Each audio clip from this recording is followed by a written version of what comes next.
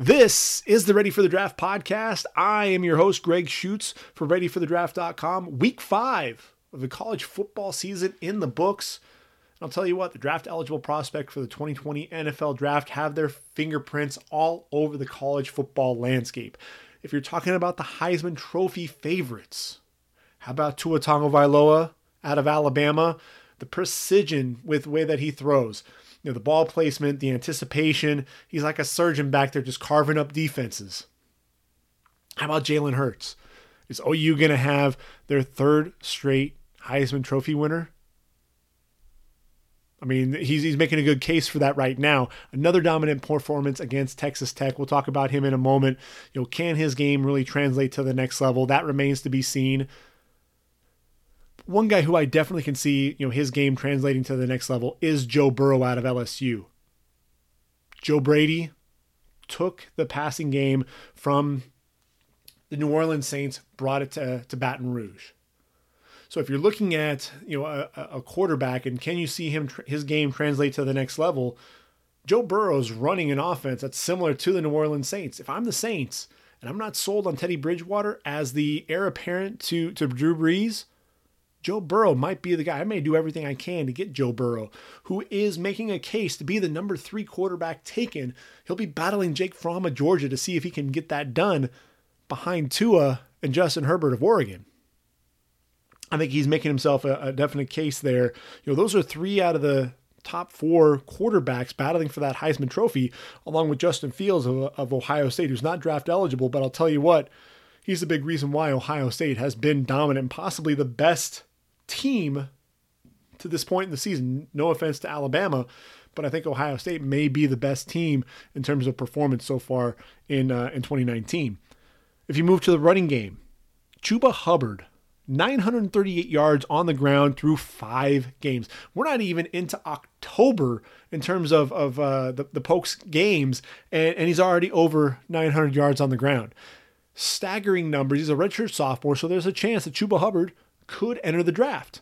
Now, when you talk about J.K. Dobbins, number 2 in the country in rushing at 654 yards, he's making a case to be a top 5 running back. I think he's really solidified himself as being able to do that. A.J. Dillon finally healthy, big 6 foot, 245 pound running back. They say he has 4.5 speed. Hasn't really been able to show it. A season ago with that ankle injury, high ankle sprain that he was battling. He's over 600 yards there for Boston College, finally healthy. So those are guys that are starting to make a name there at the running back position. Obviously, there's DeAndre Swift. He's doing everything. He's sharing the backfield. So when you talk about numbers, you're not going to see his name jump up, but he's going to definitely be in consideration there for a potential first-round pick, as will Jonathan Taylor. My number 1 running back there for Wisconsin, just 559 yards,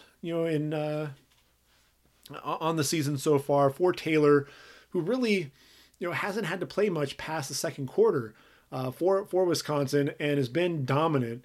And as we get in further and further into Big Ten play, just expect him to continue to carry the load a lot more there for Wisconsin. They're going to need to get the passing game stepped up, especially with Quintez Cephas back in a Badger uniform.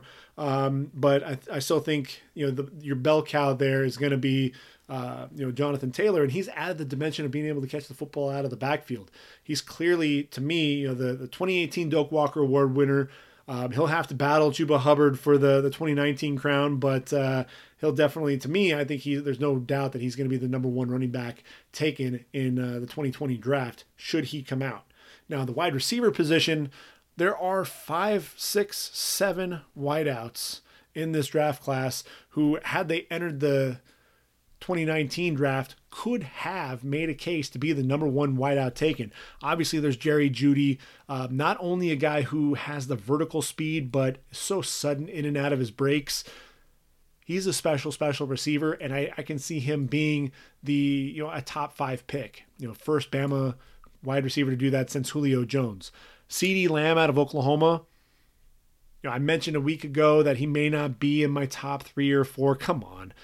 Then he goes out against Texas Tech, has a monster game, reminds everybody why he is a dominant wideout. Henry Ruggs III out of Alabama reminds me a lot of Hollywood Brown. Speed kills. Hollywood Brown came out very first week of the season for the Ravens, 154 yards through the air and 2 touchdowns. And he was the number 1 wideout taken. Henry Ruggs with that speed, had it not been for Jerry Jeudy, you can make a case that Henry Ruggs would be the number 1 wideout taken in 2020. The vertical speed, I'll be interested to see what he runs in the 40. Tylan Wallace, right now is the number 3 wideout in terms of receiving yards in the country. He's over 600 yards already, 618 yards to be exact, on just 28 receptions, 6 touchdowns. He's making a big case to be the Biletnikoff winner. He was a Biletnikoff Award finalist a season ago, lost out to Jerry Jeudy, but I'll tell you what, Tylan Wallace, people didn't really know who he was a season ago. Everyone knows who he is now. T. Higgins, a big wideout on the outside there for Clemson. And then Laviska Shenault. This is a guy, runs a lot of underneath routes, doesn't always, if you look at the yards per catch, it's under 14 for the season, but he's big, he's physical, he can make plays after the catch. Reminds me a lot of Juju Smith-Schuster. Don't sleep on Laviska Shenault. He should be a first-round pick. Look, Juju Smith-Schuster fell to the second round, and we see what he's been able to do there for the Steelers to this point in his career. If you flip to the defensive side of the football, Chase Young, beast. That's all you have to say. 6'5", 265, just looks chiseled, and he's virtually unblockable. When I talk about guys that should be drafted in the top 5, they're guys I have to know where they are on the field on any given play and every play, because if not, he's gonna burn me. And Chase Young's able to do that coming off the edge for the Ohio State Buckeyes. Just so explosive, powerful, excellent hand usage. And he's the next one. We had Joey Bosa go number 3 overall. We had Nick Bosa go number 2 overall. Could Chase Young potentially be the number 1 overall pick? He'll battle Tua Tagovailoa for that crown. I can guarantee you that. When we talk about Ohio State, Jeffrey Okudah, number 1 corner. Hasn't had any interceptions in his career, and that was one of the concerns that I had, was can he really make the plays when it counts? And in the last 2 weeks, 3 interceptions. He solidified himself as the number 1 corner and could go down as a potentially a better prospect than Denzel Ward, if you could imagine that. Sticking to the defensive end position, Yetur Gross-Matos has shown an ability to make plays behind the line of scrimmage. I want to see him get after the quarterback a little bit more. I'm also waiting for A.J. Epinesa to really have a breakout game. I haven't seen a whole lot of that from him just yet, along with Alton Robinson of Syracuse. But Kenny Willick is playing with like a man with his hair on fire, and Curtis Weaver, always in opposing backfields there for Boise State. He's a guy to watch. I think he's making a name for himself and should be considered as a first rounder. Bradley Anae out of Utah, over 20 career sacks to his credit. He's somebody who I think is flying under people's radar. And again, when you talk about top 5 draft picks, I think when you look at, Tua and Jerry, really you're looking at two programs for 4 out of the 5. Tua and Jerry Jeudy, I think, are 2 of your top 5 players. Your other 2 come from Ohio State on the defensive side of the football with Chase Young and Jeffrey Okudah. Who's number 5? It could be Grant Delpit out of LSU, following the footsteps of Jamal Adams, but he's been battling some injuries, a little bit of inconsistency. So if his draft stock falls, then defensive tackle position, how about Derek Brown? That guy's been a beast. You look at him, the speed to power, very quick off the ball, can collapse the pocket from within. Also a mean run stuffer, gets quick penetration.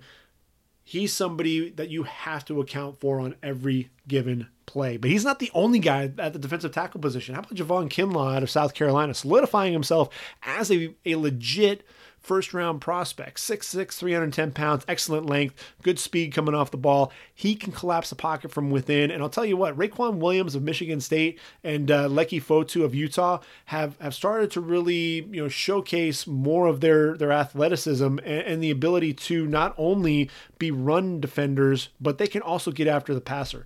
And that's something that I was waiting to see. I hadn't seen it from them. And that's really something that they're showcasing. But how about Florida State's Marvin Wilson? 6'5", 311 pounds. This is a guy who, a season ago in 12 games, 41 tackles, 4 tackles for loss, 3.5 sacks in just 5 games this year. Already 23 tackles, 3 sacks, 4.5 tackles for loss. He's somebody who I think is elevating his game, and he's somebody who's basically solidifying himself as a first rounder as well. At the outside linebacker position, how about Isaiah Simmons? This is a guy who was a safety, bulked up. He's now 6'4", 230 pounds, and he's that new age linebacker, a guy who can absolutely drop into coverage. And, he has exceptional length, long arms that get into the passing lane. He has a sideline to sideline range, can play in the box, get after the quarterback, blitzing. He'll be a guy who can be mentioned in the top half of the first round. I think linebackers outside, Julian Okwara as a rush outside linebacker, Anthony Jennings, another guy. Don't sleep on Charles Snowden out of Virginia. I think he's somebody who could be climbing up some draft boards as well.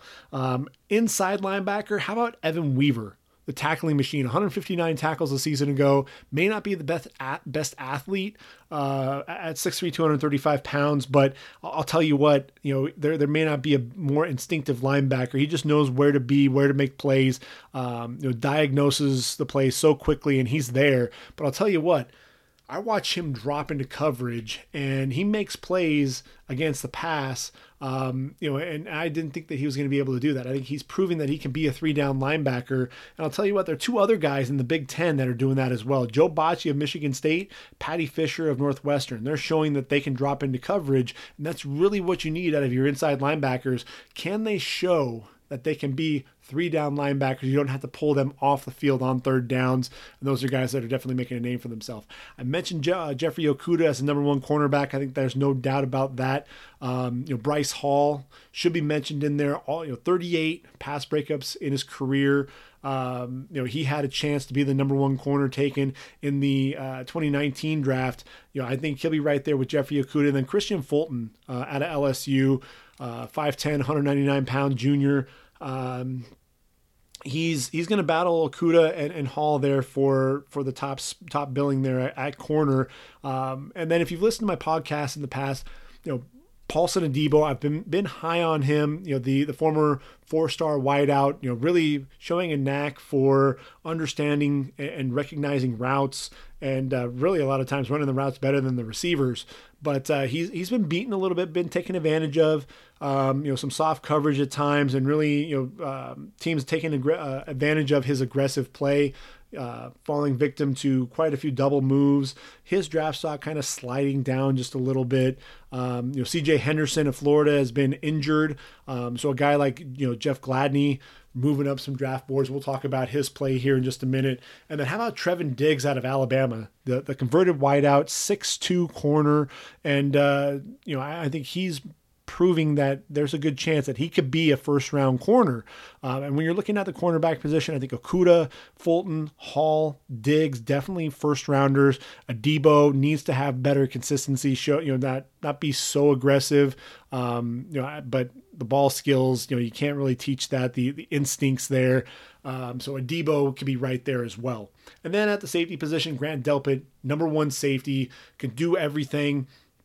But Xavier McKinney is right on his heels. He's really knocking on the doorstep, and somebody who can play over the top, against the pass, can cover a little bit in the slot, and plays well in the box against the run.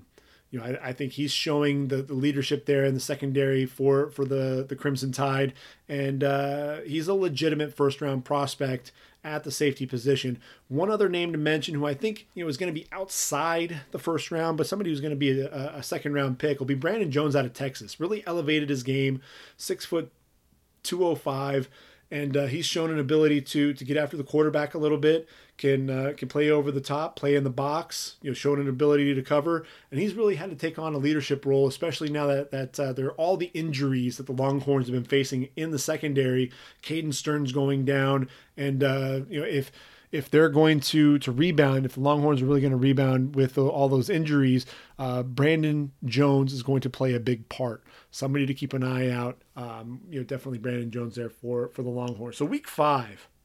I'm up to, I don't know how this is possible, but through week 5, I've watched And if you haven't listened to a podcast before, I'll explain briefly.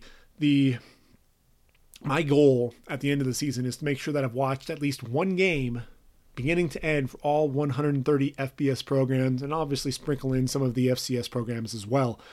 I'm at 97 so far, so I'm making pretty good progress. I got 33 teams left to watch. So we'll take a look at some of the games that I got to watch here in week 5, September 27th and 28th. And then we'll go ahead and take a look at some of the matchups here for week number 6. First game that I got to watch, was San Jose State and Air Force. San Jose State went down to the Falcons 41-24, but I'll tell you what, Josh Love is a guy I think could be a potential developmental quarterback. He's battling battled injuries in the past, but he was 19 of 35, 198 yards. But I'll tell you what, he was on his back more than he was taking hits, not just on his back. I mean, he was really just taking a lot of hits right in his face.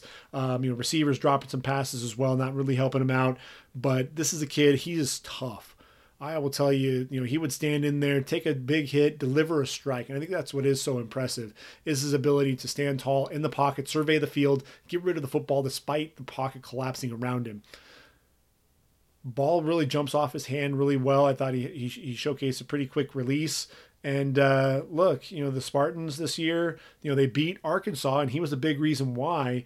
And, Josh Love, like I said, he's not going to be a guy who's going to get drafted, more than likely going to be an undrafted free agent, but somebody who I think could be a developmental prospect. Ethan Aguayo, I thought was an interesting story. 6'2", 220-pounder. He was a former walk-on long snapper and is now the number 2 tackler in all of FBS.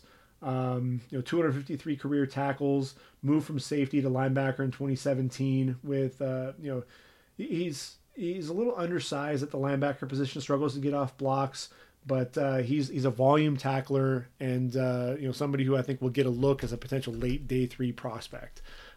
Penn State murdered Maryland in College Park, 59-0. In that game, got to watch Yetur Gross-Matos, 5 tackles, 2 tackles for loss. He's somebody who lives in opposing backfields, but I'm still waiting for him to really have a breakout game getting after the quarterback. That's one of the things that I just haven't seen yet from him. And, I'm waiting for him to really go off and have a big day rushing the quarterback. Didn't really see a ton of that out of him in that game. Cal taking on Arizona State. The Sun Devils taking down the number 15th ranked Cal Bears in Berkeley, 24-17. Herm Edwards and company getting the job done there. But I spoke of Evan Weaver, 15 tackles, 1.5 tackles for loss. So instinctive. And ability to play sideline to sideline. I think that's one of the things that jumps off the film when you watch him play. And, in that game as well, a sophomore by the name of Merlin Robertson, number 8, 11 tackles, half a sack in that game. He's another guy who is a difference maker, a guy who plays downhill, sideline to sideline ability. Really want to see him, drop into coverage a little bit more. Is he going to be a guy who's going to be a 3-down player? But, so instinctive and a really good athlete. I believe he was the Pac-12 Freshman of the Year on defense a season ago, and he's picking up right where he left off. Now, Wisconsin, the Badgers, at home against Northwestern, struggled a little bit in this game, but the number 8 Badgers, 24-15 winners. Jonathan Taylor, 26 carries, 119 yards and a touchdown, also 3 receptions as well. Like I said, he's really adding the ability to catch the football out of the backfield to his repertoire, also showing he can block as well. But in the passing game, an angle route over the middle, caught the ball away from his body, secured it, got upfield. That's something that I think you really, I want to see more of that from him. And he wasn't my number 1 running back to start the season because, frankly, he was somebody who we didn't see catch the football out of the backfield very often. A big reason why Melvin Gordon was not taken ahead of Todd Gurley was because he wasn't the pass catcher that Todd Gurley was coming out of Georgia. Jonathan Taylor is proving that he's really worked on that. And at 5'11", 219 pounds, he runs with power. but he also has 400 meter speed. So, the explosiveness is obviously there as well. But I think maybe his best attribute is the patience and the vision. So patient to wait for his blockers, and then the vision to see the cutback lanes, and there's no wasted movement. Once he sees that cutback lane, foot in the ground, and he's going. He's getting north and south, and the lateral agility, his ability to make those jump cuts. They're more of a slashing style, so he's making those cuts down the field without losing speed, and I think that's one of the things that kind of sets him apart as one of the best, if not the best, running back in all of college football. Tyler Biadasz, his center, 6'3", 321-pound junior, 31 starts to his credit. He's going to be a top 20 pick when it's all said and done. He's somebody who I think, the intelligence, the football IQ is there. He's the guy that really calls all the protections there up front for the Badgers. He plays with excellent leverage. I think that's one of the things you see him controlling the defensive tackles, the leverage and the hand placement, keeping the hands inside, right on the chest plate, and just controlling his man, but the athleticism as well. You see him pulling, getting out, climbing to the second level, showed really good pop too. He really drove into Blake Gallagher, the linebacker, and drove him down the field, but it was that pop. You just really heard that pop getting into those pads and really driving him through. So Tyler Biadasz, to me, number one center and somebody who's going to be a first-round pick. Two linebackers definitely made a name for themselves in that game. Zach Bond of Wisconsin, 6'3", 235 pounds, 7 tackles, 1.5 tackles for loss, 3 quarterback hurries. This is a guy, I mentioned guys, playing with their hair on fire. This is somebody who's flying around to the football.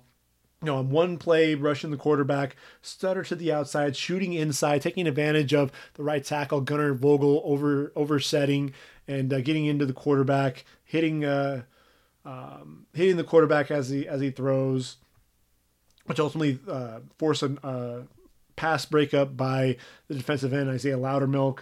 On another play, he's able to dip the inside shoulder, coming off the edge and getting to the quarterback that way. So very versatile in his ability to get after the passer.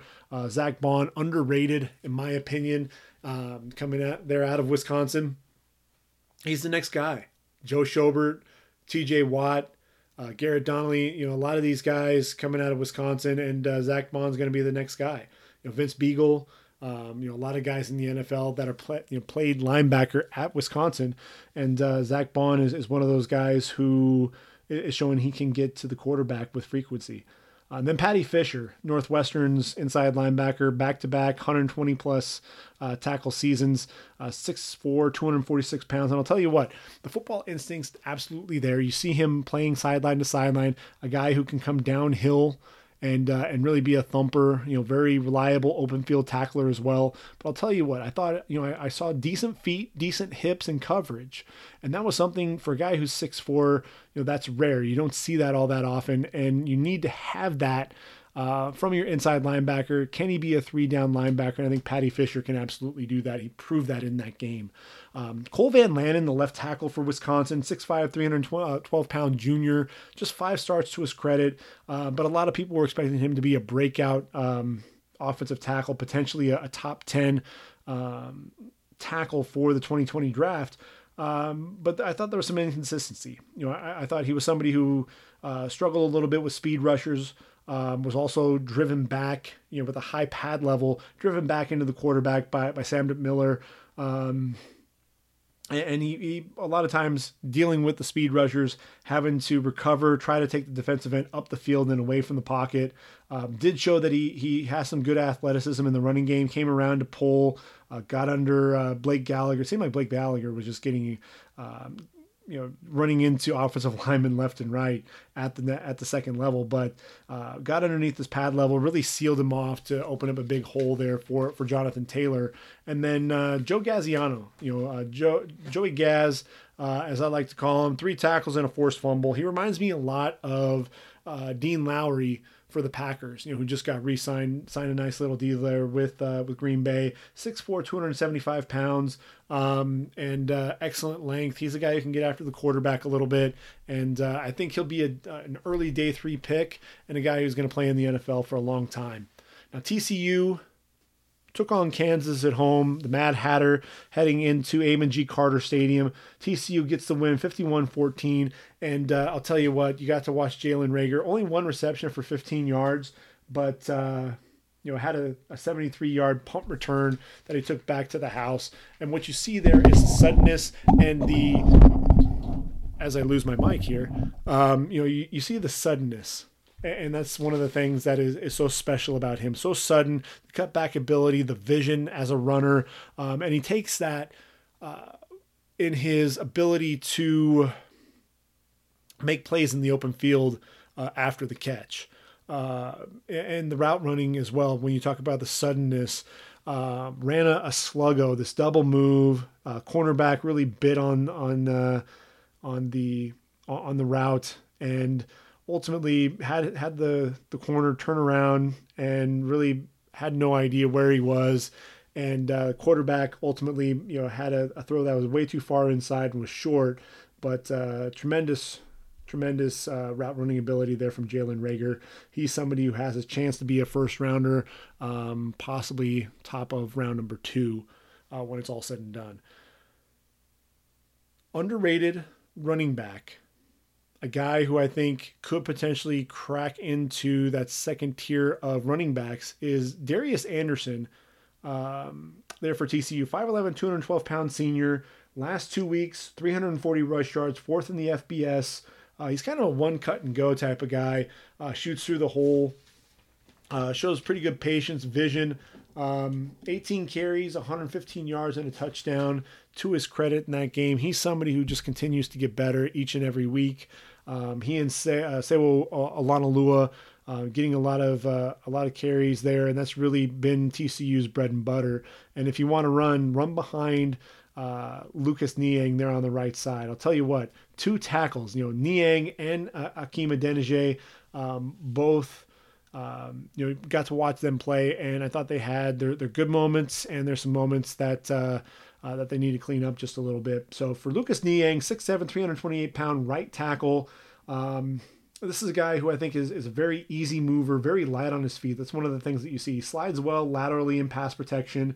One of the things I thought was so interesting was his first step with this kick slide was parallel to the line before he actually, the kick slide gets any depth. But he covers so much ground because he is such an easy mover that it didn't really hinder him at all. I thought he played, excellent length. It really extends those arms into the defensive end, can bend a little bit and play with leverage. Showed off a quick power step to the inside, able to wall off a defensive end who was trying to take an inside rush, and then was able to loop back around to pick up a linebacker that's rushing off the edge.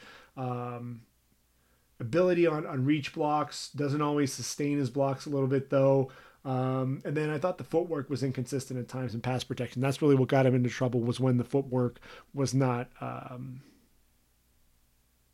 to par. And that's one of the things, an experienced defensive end at the next level is really going to take advantage of that. So he's got to get that footwork cleaned up just a little bit. And then for Adeniji, I've been looking forward to watching him play. And I'll tell you what, can generate some movement in the running game, playing with excellent leverage, getting under the defensive end's pad level, driving him back. Want to see him, the sustainability a little bit. He lets up on his blocks a little bit more than you'd like to see. I think he shows an ability to bend, at the knees, sit down, play with leverage, and anchor in pass protection. One of the things, he's got to be patient. I saw him kind of try to climb out to the defensive end, and what he ended up doing was he was lunging at the end, which ultimately caused him to get beaten, and the defensive end getting into the backfield. But when he's patient, when he's able to move his feet and slide, he can mirror defensive ends, can pick up counter moves easily with his lateral agility. Does a good job beating the defensive end to the edge with taking good angles, deep kick slide as well. Very active hands, just throwing defensive ends, hands around, gets underneath the hand and arm and just kind of throws it aside. Overset, has a tendency to overset though. He'll get a little overzealous and is susceptible to the inside moves because he oversets. And, I think for me, I think he's still a little raw But 6'5", 300 pounds. He's somebody who I think can absolutely. He'll probably be a day 3 pick, but a guy who I think can develop into a starter. In the future at the next level. Oklahoma taking on Texas Tech. The number 6 Sooners, 55-16, had an easy time there in Norman. The Jalen Hurts show was on. 17-24, 415 yards, 3 touchdowns, an interception, and then nine carries on the ground, 70 yards, and a touchdown. Look, Jalen Hurts airing the football out. I think that was one of the things that at Alabama we didn't really, you didn't think of him as a passer. And I've heard the comparisons to Lamar Jackson. I don't know that he's quite there yet, in terms of talking about him as a Lamar Jackson type of clone. But I think he does a really good job. There's a post play to Charleston Rambo, who's a good looking sophomore receiver. He's actually a redshirt sophomore, by the way, 6'1", 180 pounds. Could he enter the draft? Maybe, but I think with the depth in this receiving core, I think Charleston Rambo has a chance to be a top wideout in next year's draft. But Hurts going through his progressions quickly, found Rambo on a 48-yard on a post for 48 yards, showed an ability rolling out, getting his eyes down the field, set his feet, fired 40 yards to Rambo on another post pass, across the field. Totaled 78 yards on that play. The ball placement is definitely there, able to put the ball away from the defender to the outside on outbreaking routes. Some subtlety. There's a corner blitz backside, just kind of slid to his right, able to get away from pressure. Very patient too. Waited for CeeDee Lamb to get to an opening over the middle. Fired a strike to him for a 20-yard gain. CD able to get off of that, turned outside, ran away from the defender for a 71-yard touchdown. He's somebody who I think is a grown man. Really. I mean, he's a senior. He's been through a lot, and when you listen to him talk, it's very much the Nick Saban style. Never satisfied with his performance, but. The big question for him is, with his game translating is, I think he's an improved passer, but is he there yet? No. I mean, a lot of his passes were thrown to wide open receivers. But at the same time, he's able to find those targets, go through the progressions, use the checkdowns when he needs to. And he's a dynamic runner. He's a big physical guy, and that's really what he's known for right now. But Kyler Murray's showing that, or finding out that at the next level, you can't run away from some of these defensive ends. You can't run away from a guy like Myles Garrett. And Jalen Hurts would have to find that. He'll have to show that he can play within the pocket. I just don't know that there's a team, with a defense, maybe Texas, if they can get the injured players back for the Red River rivalry. But if not, then we may have to wait until the playoff, and hopefully Oklahoma does win the Big 12, because I want to see those matchups. I'd love to see Jalen Hurts get a crack at his former squad there at Alabama, and really get to see Jalen Hurts against that front and the linebackers, obviously in the secondary, with Diggs and McKinney and company.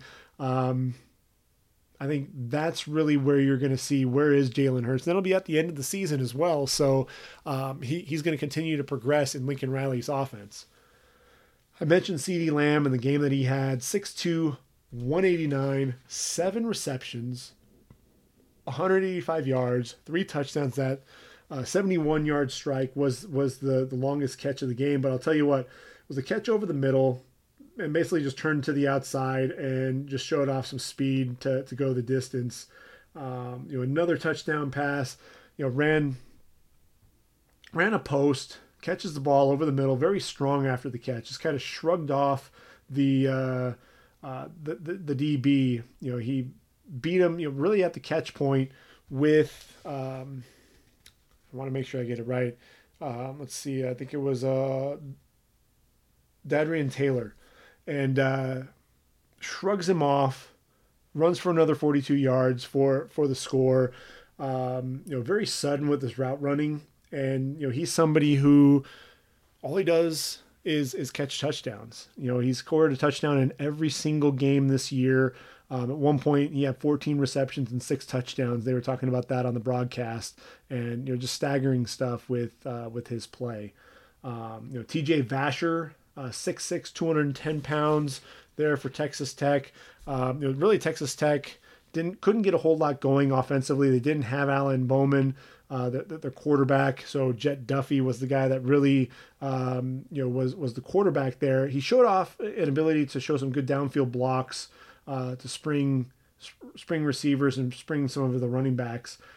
He did have one play where he showed some really good body control, got both feet in bounds, but couldn't sustain the ball, or couldn't really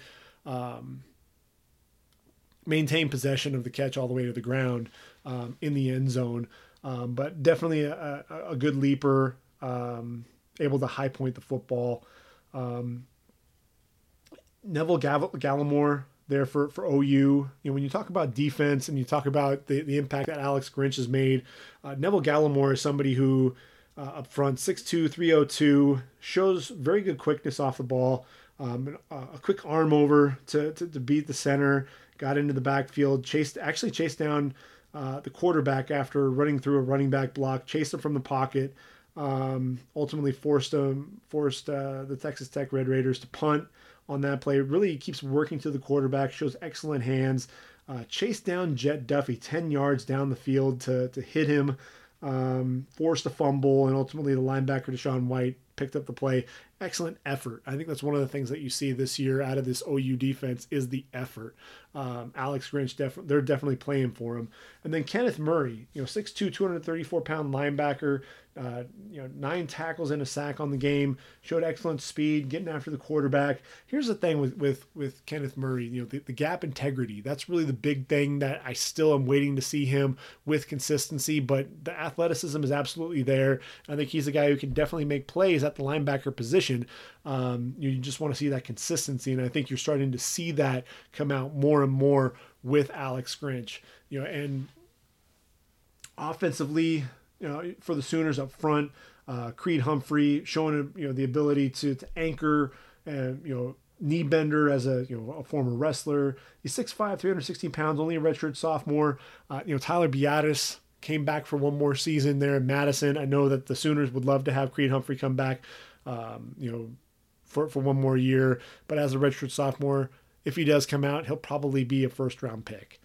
But all wasn't for naught for Texas Tech. I'll tell you what, the linebacker that was really playing well, Jordan Brooks, 6'1", 245, the middle linebacker, 35 tackles on the year, double-digit tackles in each of the games so far this year.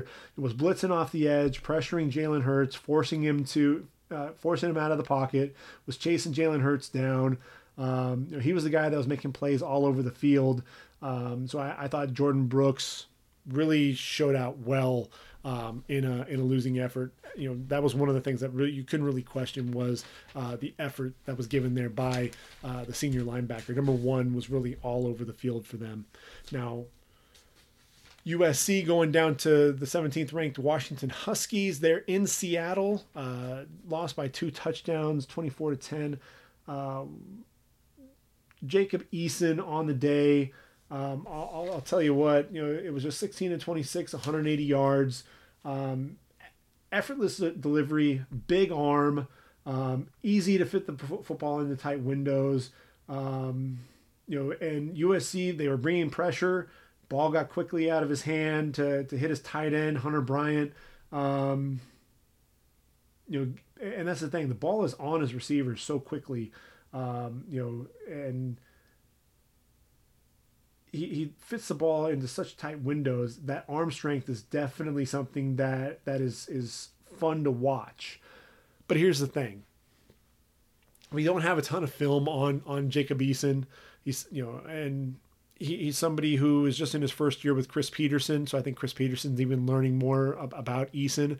And if I were Jacob Eason, I think he's one of those quarterbacks to where let's come back for one more year, there with the Huskies. I think he's one of those guys who could be in consideration as one of the top quarterbacks in the 2021 draft. I think he and KJ Costello out of Stanford, those are 2 guys who I would love to see come back for one more year. Trey Adams, the Washington Husky tackle, 6'8", 314 pounds, battled an ACL back injury a season ago, decided to come back, and he still doesn't look to be all the way back just yet, but the physicality with which he plays is absolutely there. I think the lateral agility is coming. He's somebody who I think is continuing to get better each and every week. And he's someone, I think he'll probably be a day 2 pick. I think at one point people were talking about him being a first rounder. And I would say a couple of years ago, I would definitely agree with that. But, not right now, not with all the injuries. I don't know that I would necessarily put him in round 1, but I think he's definitely a day 2 guy. Now, I mentioned Hunter Bryant, the 6'2", 239-pound junior tight end. Not only was he an excellent receiver, but he was an excellent blocker. Blocking on the edge, clearing a path for the wide receiver Chico McClatcher on a reverse, getting to the edge for a big play. I'll tell you what, though, with him as a receiver, he was dominant out there against the smaller cornerbacks.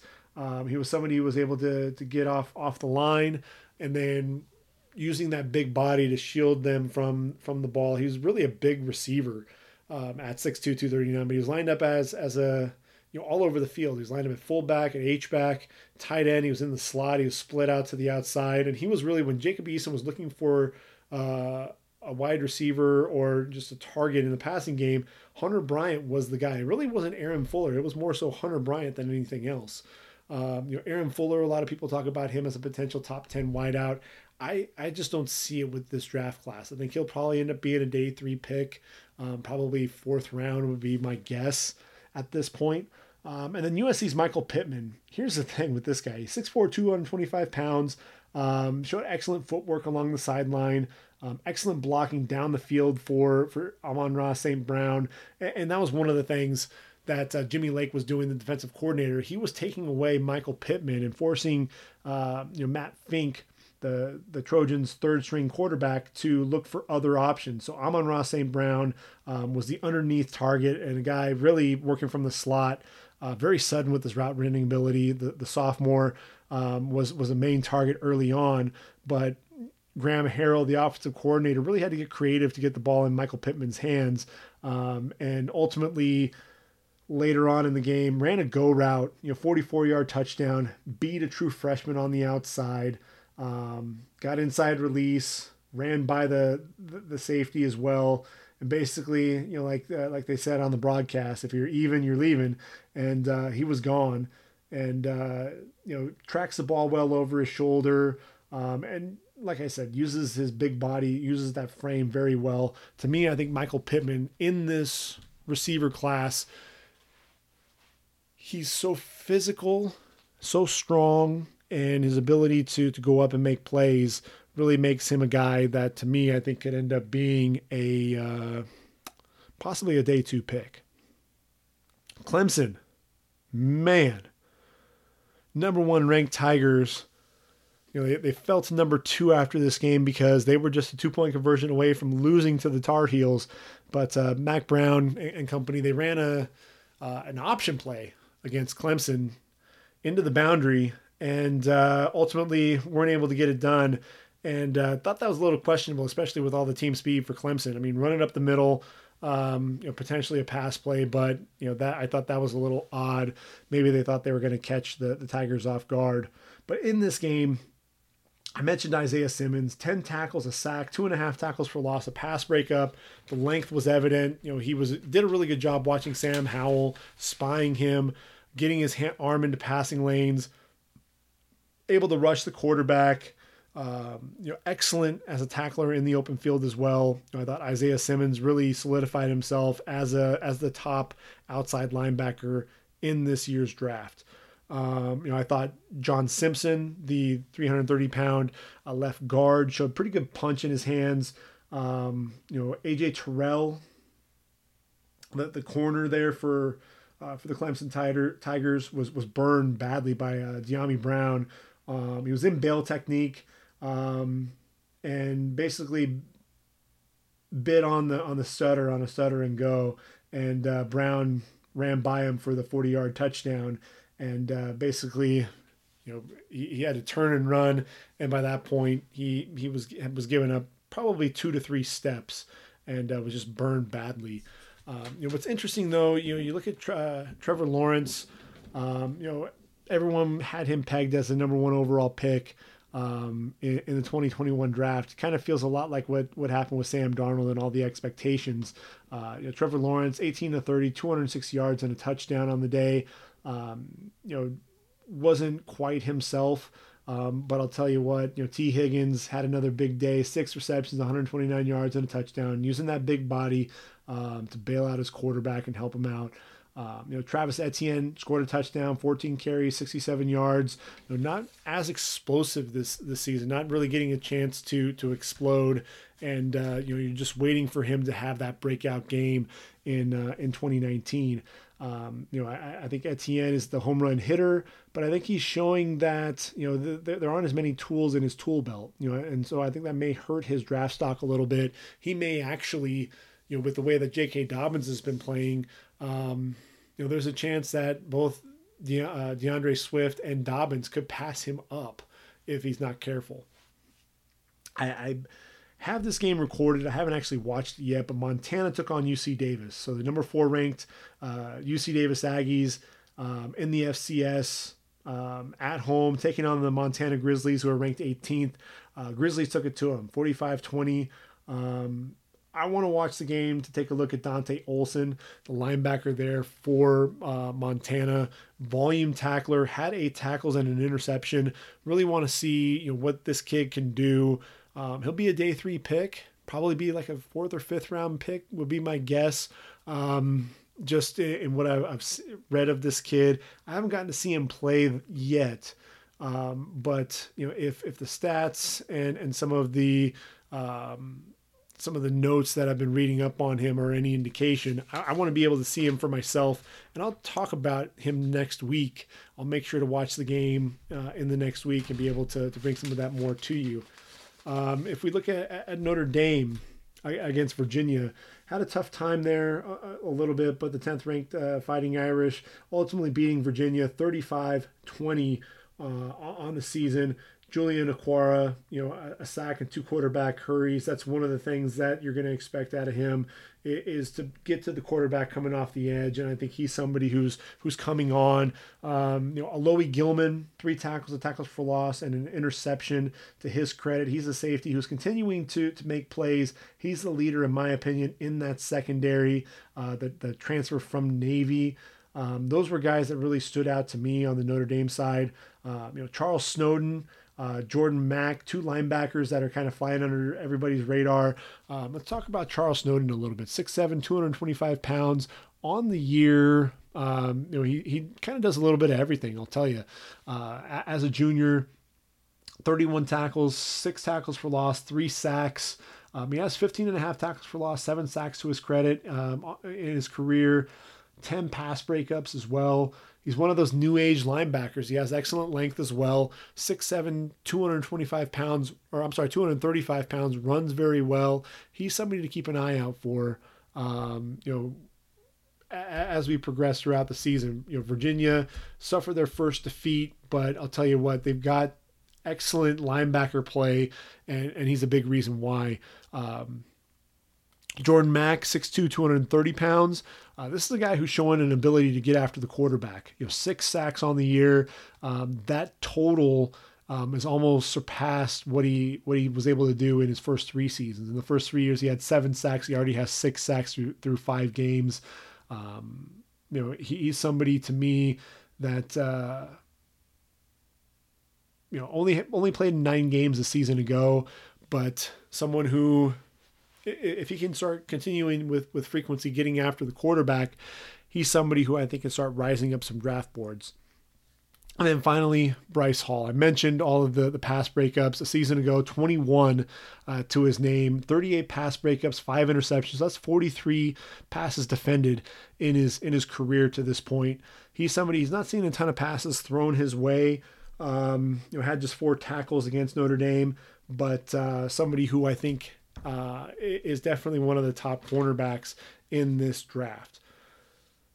Auburn took it to Mississippi State, 56-23 winners there at Jordan-Hare Stadium. I mentioned Derek Brown, a guy who just makes plays, and you look at, KJ Britt had 5 tackles, a sack, a couple of tackles for loss. Big reason why is big Derek Brown. He had a chance to enter the draft a season ago, decided to come back for one more season, and he's definitely solidified himself, his draft stock as a top 10 pick, in my opinion. 2 tackles and a quarterback hurry, but look, he's somebody who affects every play. And like I mentioned, with the linebackers a season ago, he was the big reason why Deshaun Davis was making so many plays. It was because he was holding the point of attack, absorbing multiple blockers, getting, wreaking havoc in backfields. And he's somebody definitely to be on NFL radars, without a doubt. And this is a team as well. I mentioned Kylan Hill. Over 600 yards on the ground, 17 carries, just 48 yards.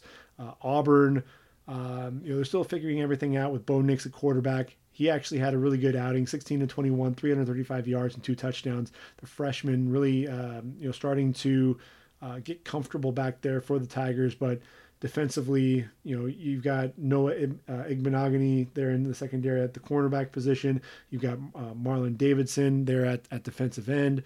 There are some players there that defensively, the Tigers are a team to be reckoned with there in the SEC. And let's see, one final game, Ohio State and Nebraska. Ohio State just put a whooping on Nebraska in this game, and I have to talk about Chase Young and Jeffrey Okudah once again. Chase Young. He was just playing with the offensive tackles. On one play, he would show a tremendous burst off the ball, a quick slap, of the offensive lineman's hand, that slap rip move, and turns the corner in a hurry, flattens out, gets to the quarterback. It's so impressive that he's able to flip those hips as he, that slap and rip move, and he's flipping his hips, flattens out in a hurry, and he gets to the quarterback in no time flat. I wish I had a stopwatch to really time just how quickly he was able to come off the ball and get to the quarterback and bring him down for a sack.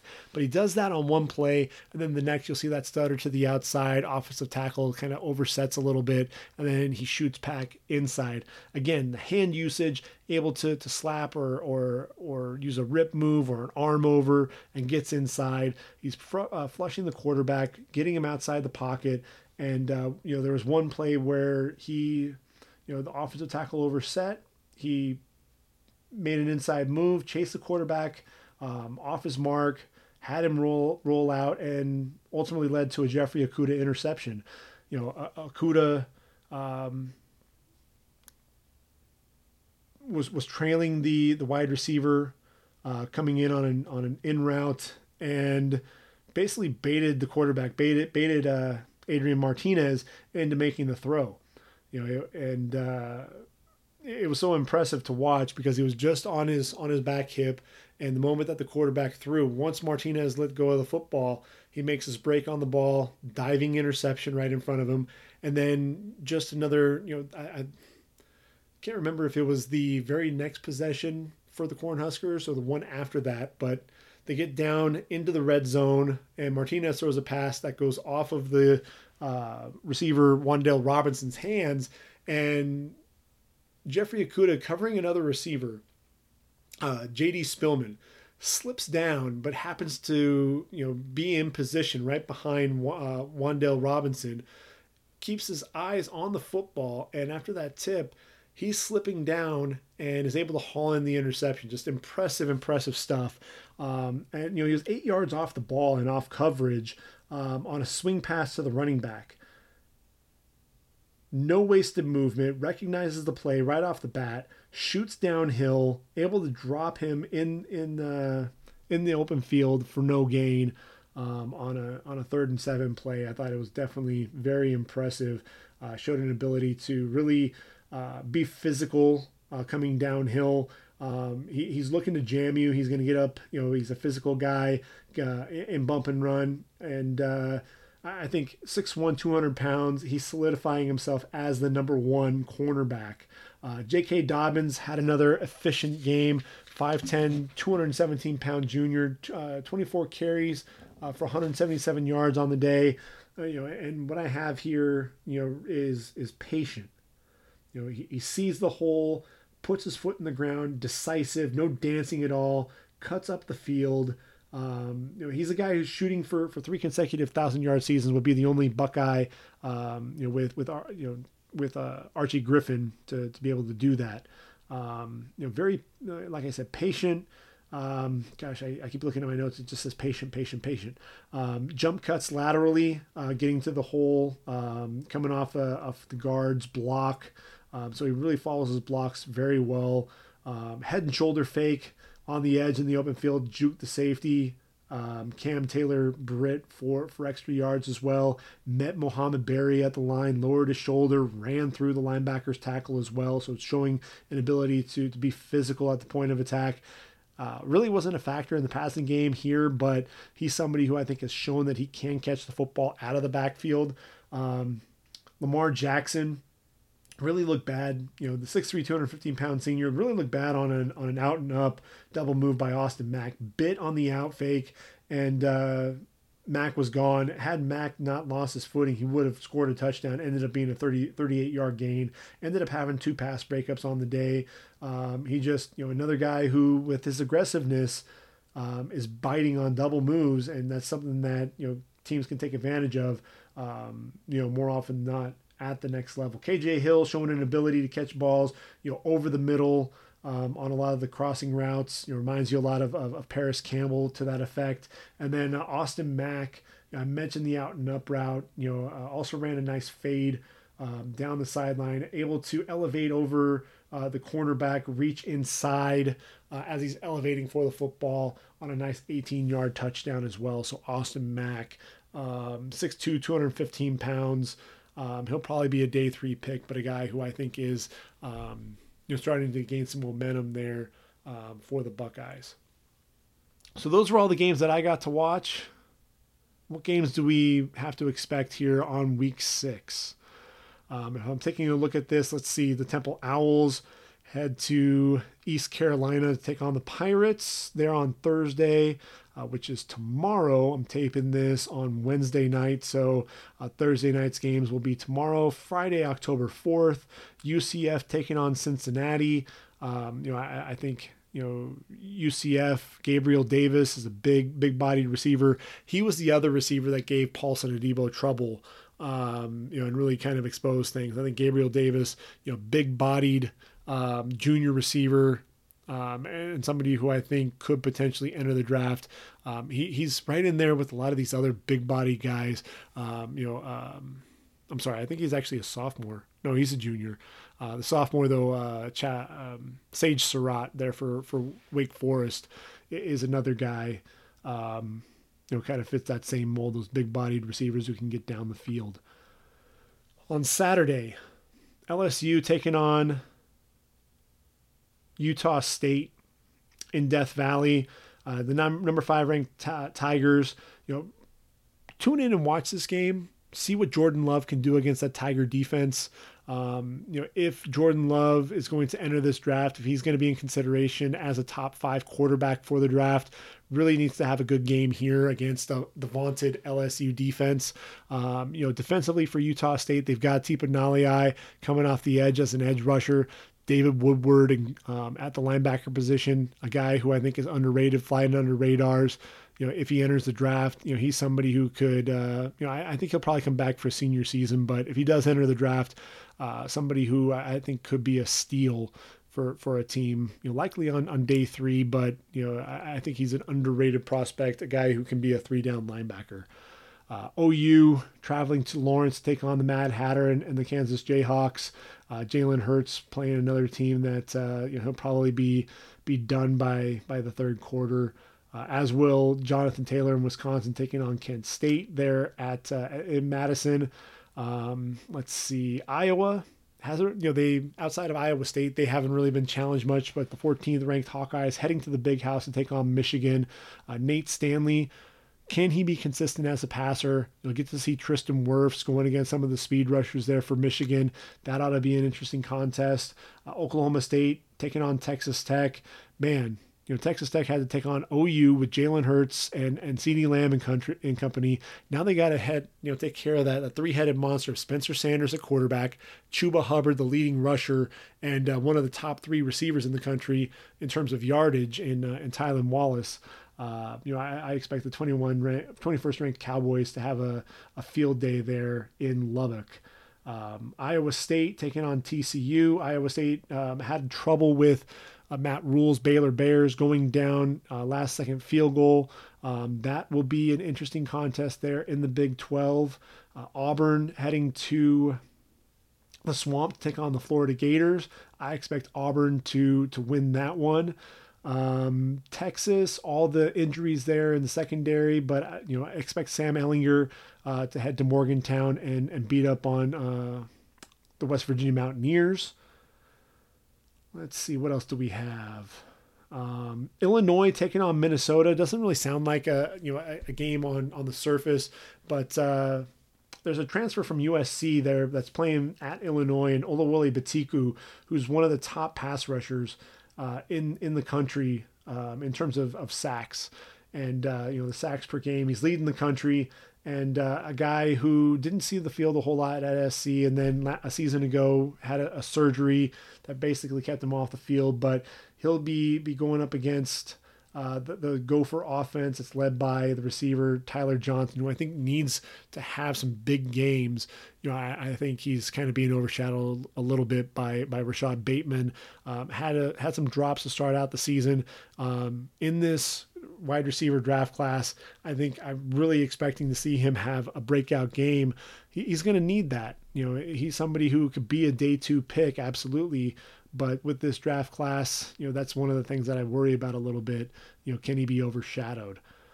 Georgia, number 3 ranked, Georgia Bulldogs, Jake Fromm and company heading to Neyland Stadium, taking on Tennessee.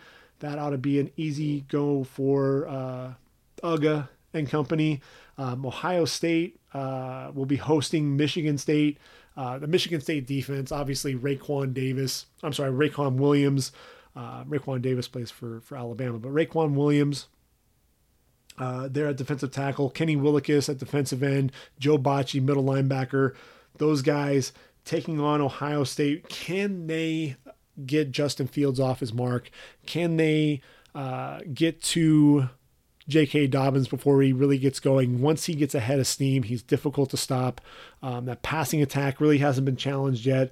That defense from Michigan State, what can they do there? And then can that offensive line, what can they do with Chase Young? That's really the biggest thing. You're going to, Chase Young, a lot of what he does, he'll flush the quarterback out of the pocket or force him to step up, and he just runs right into Malik Harrison or Pete Werner or Tuff Borland, any of those linebackers. And then that secondary is just so strong. Not only do you have the best corner in Jeffrey Okudah, but you have a sophomore in Sean Wade who has a chance to come out. And then you have, as your number 3 corner, Damon Arnett, who's a senior and could potentially be drafted early on day 3. Jordan Fuller at safety is going to be a draft prospect as well.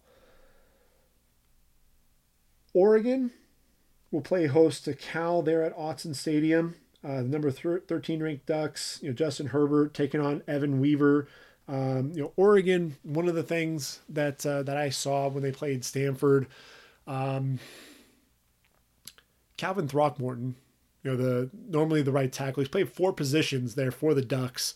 Was playing center, and I think it speaks more to Jake Hansen, missing him than anything else, because Stanford was able to run a lot of stunts up front. Casey Toohill, the linebacker, coming through, getting home to Justin Herbert quite a bit. They need Jake Hansen back in the lineup. Penei Sewell, though, at left tackle, he's healthy. And I'll tell you what, he's a guy who as long as, Walker Little doesn't enter the draft, I know he's battling the ACL and is out for the year for Stanford, But Penei Sewell and Walker Little could potentially be the top two offensive tackles for the 2021 draft. So light on his feet, big, physical. He's definitely a guy to watch there against Cal.